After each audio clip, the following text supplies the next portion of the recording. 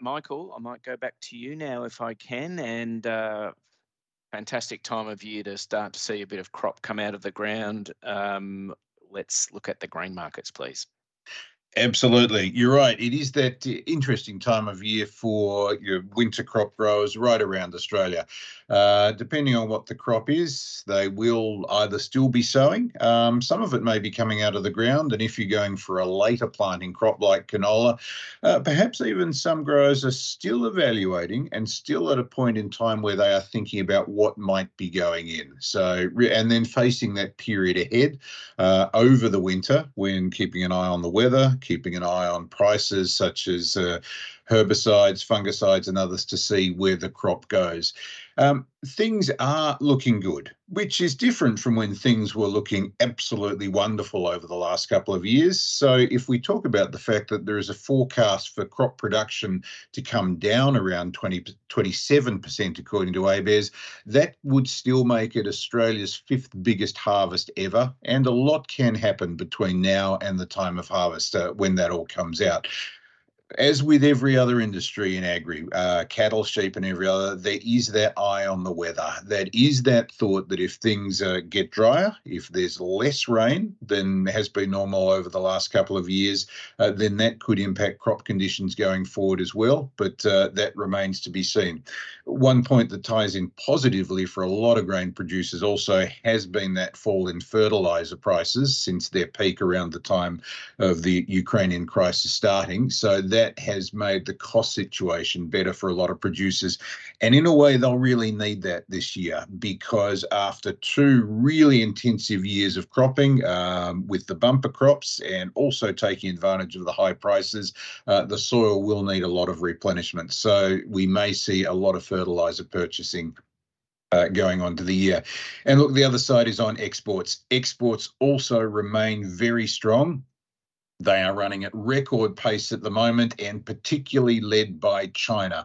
China is on a massive global grain purchasing program at the moment for a number of reasons, particularly driven by feed and also domestic food usage and brewing usage as well. So that is keeping things strong there. Finally, prices. And as with cattle in a way too, prices have come off those very high peaks, and in grain they were driven particularly by global uncertainty after the Ukraine crisis started and worries about securing and procuring so much grain. So they've come down to almost around 2-year lows from where they were, but still at reasonably good levels.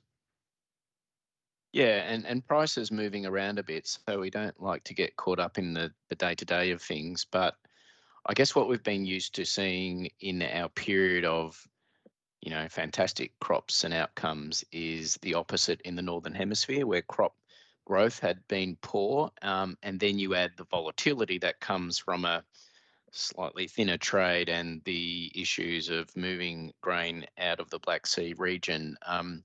How do you reconcile those couple of things? Are we anticipating a bigger supply coming on from the Northern Hemisphere? And I guess volatility still has to be a continuing feature as long as we've still got the Russian invasion playing out in Ukraine, doesn't it? That is absolutely right. On one hand, look, positive signs if you are a grain producer in the Northern Hemisphere and particularly North America. Canada, for example, is forecasting its biggest wheat crop in 22 years. After bad weather there over the past year or two, they're looking at good weather. So that's good news for them. That does have a bearish omen for prices. More grain coming onto world markets means there's less worry about being able to secure it, so prices go down. That's on one hand.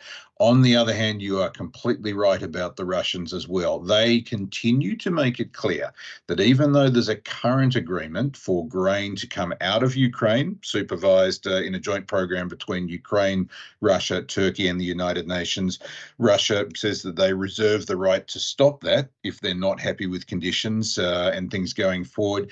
And that may mean that that grain stops coming out, and that could push prices up again. So that volatility remains there. The market's not complacent. It's just slightly more relaxed than it was, but definitely keeping one eye on that side of things. Thanks, Michael. Plenty of variables there for everyone to keep watching.